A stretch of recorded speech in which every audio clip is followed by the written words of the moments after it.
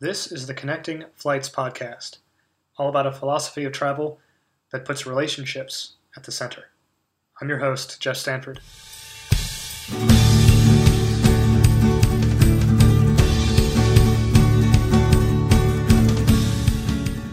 Here we go. I'm here with Elina Geller. So she has a website, themissmiles.com, also on Instagram, and she does a kind of a travel hacking, travel miles concierge business where she takes care of people's frequent flyer miles for them and books their award trips for them. She's also one of the many, digital nomads out there. And so we're just going to hear from her about that experience and everything. So Elena, I'd love to kind of know if you could tell us kind of what it was that brought you into becoming a digital nomad and sort of what that lifestyle is like for those who are kind of find it mysterious. Okay, so thank you for having me. A little bit about the digital nomad lifestyle. Basically, being a digital nomad is using the internet to make money. So that gives you the freedom to live anywhere you want. And that's what makes it really appealing, because as our economy changes and as all of these different work opportunities become available, there's new jobs that never existed before that you could do remotely. And companies are also starting to take note of that. And I think they see that a lot of young people want that flexibility. They don't want to work from the same office every single day. So I think employers are also starting to consider remote work as an option for their employees. That's what being a digital nomad is. It's using the internet to leverage your career to make money and work from anywhere you want. Okay. And what drove you to kind of move into that space? Where were you several years ago, and what was that transition like? So I had a very traditional career track. I lived in New York. I worked in finance. I found it very unfulfilling as the years went on, and I began looking for a way to change my career. And at the time, I was also thinking of moving somewhere else. So I decided to go back to school. I moved to London, which was one of my favorite cities, and I went to LSE for a master's in social innovation and entrepreneurship. I started in September 2017, and during my studies, I ended up going on the Nomad cruise in April 2018. And this was my first entry point into the world of being a digital nomad. I met so many amazing people who had so many diverse jobs, doing everything from drop shipping to online coaching to selling online courses to online marketing, social media, coding. There was just so many different options. And then I started to realize, like, wow, I have a lot of skills that maybe I could also learn to monetize. And after going on that cruise, I made a lot of really good friends. And it's also been extremely helpful from a personal level, because now I have friends from all over the world. So anytime I travel, and I travel a lot, and even before I became a nomad, I traveled a lot, but especially now I have friends everywhere. And I feel like if I decide to go somewhere, I have a network I can call upon and say, hey, is anybody in town this week? I'm going to be here. Let's meet up. And it really gives you that sense of community. And I felt like after going on that cruise and making a lot of connections, I felt that if I want to become a digital nomad and enter the space, I already have a support system. So that made me feel really good. And I've made so many friends through that. I also went on another Nomad cruise, Nomad Cruise 7, that was this past December. And yeah, that was from Spain to Brazil. And then I lived with a lot of my friends in Brazil. So I spent 4.5 months in South America living with a lot of my friends from the Nomad cruise. So it's just really a great way to, you create your own community and then you co-live together, and it's just great. Okay. Yeah, because I've kind of seen the folks on Instagram doing that, like you do, and I've something that I've really enjoyed about kind of staying where I've grew up. I ended up returning back to my hometown after college, and one of the things that I have liked about that is kind of seeing the same people and having a sense of community, and having people I know kind of come to the shop that I work at, or going and just seeing people around town at the grocery store or whatever. But it sounds like you've been able to kind of create that, even though you don't have like a base or a home place that you're staying. You kind of get to find that wherever you go with that whole network of community. Yeah. I mean, and in terms of having a base, I grew up in the city in Manhattan, so my mom has a Mhm. place here. So right now I'm actually Yeah. in New York. I'm going to Texas on Friday, but until then, I'm in New York. I'm seeing friends, I'm seeing family. So it's a great way to recharge. I feel like I probably go home a lot more than other nomads. I go home like every couple of months because I'm Hmm. pretty close to my family. So it makes me feel good to come back home. But yeah, I don't really have my own apartment or anything. I just have half of my things here at my mom's place, and then I have a storage locker in London with half of my other things. Okay. Wow, that's cool. Yeah. How has it been like I guess you were kind of saying you've always sort of done a lot of traveling. How has it been continuing your relationships with your family, being away for a little bit, coming back? What's that been like? So, well, I'm Russian, so I emigrated from Russia when I was little. So, and I say that because to give context to how different it is generationally, I think in America, at least a lot of my friends, when they were 18, they went off to college, they moved out of their house. The parents were completely, accepting of it. It's common. But to my family, they think it's completely bizarre. So I did Mm. not leave home when I was 18. I lived at home until I was 25. And then even when I did move out with a roommate, my mom was like, "You're making a mistake. You shouldn't be living with friends. You should be living at home," because so they're very super old school. So they don't understand my lifestyle. My grandfather's always like, "What are you doing?" And I'm like, "Grandpa, like I'm showing him on Instagram," and he's like, "What is this?" And like, and then My I'm like, grandfather is the same. Yeah. It's like "Ah." I don't get it, but all right.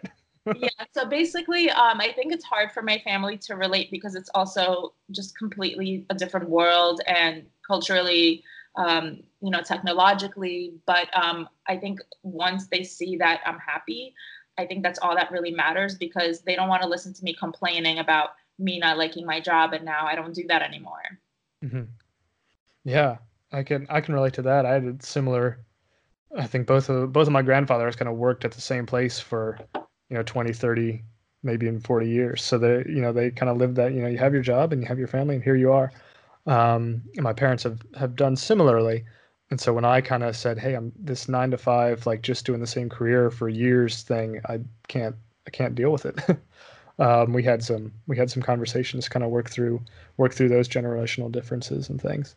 Yeah. Um, yeah, well, that's neat to see kind of you all working through that and figuring that out. So how's it been as you're traveling? I saw on your Instagram, I think you were in Amsterdam recently. Did I see that right? Yeah. And what's that been like, kind of creating those friendships with other nomads and I guess business folks and just continuing those over the years?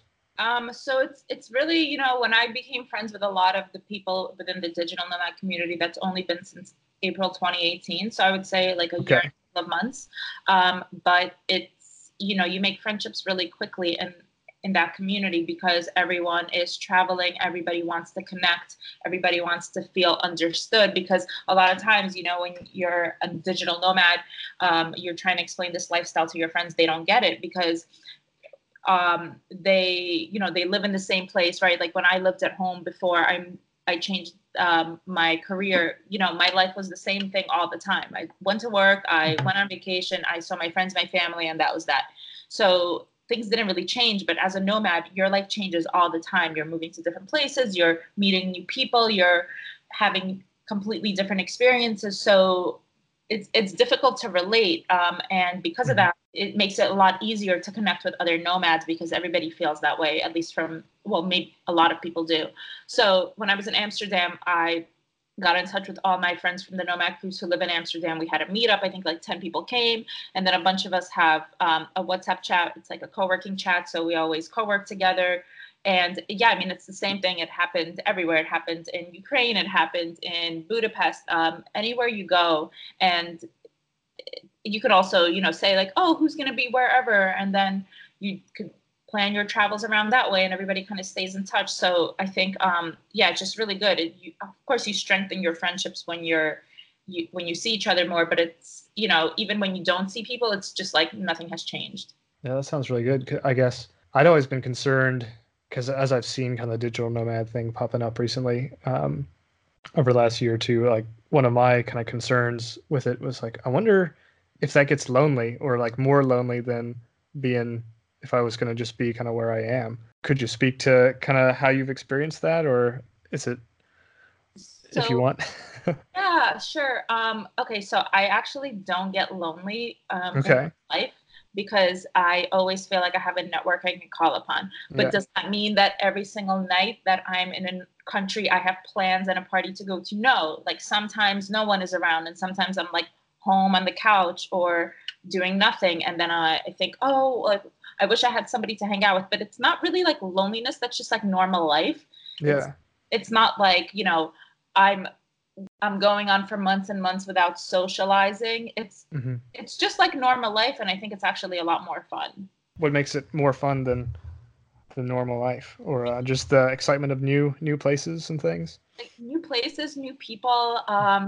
It's fun to. Well, it depends on your personality. I think it's Hmm. really for me. It really works right now.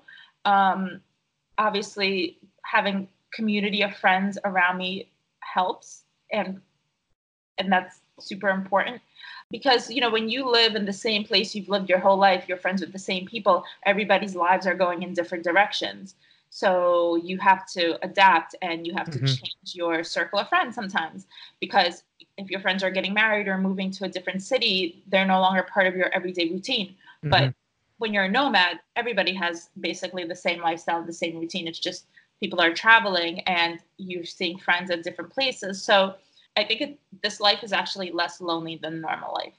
Okay. Wow, that's cool. You had just said earlier, like you don't tend to get lonely. That sounds like probably to a lot of people, that probably sounds like a superpower. No, Um, I mean, I think it's also because I'm really extroverted and social. okay. Yeah. So I like, make friends easily and I socialize a lot.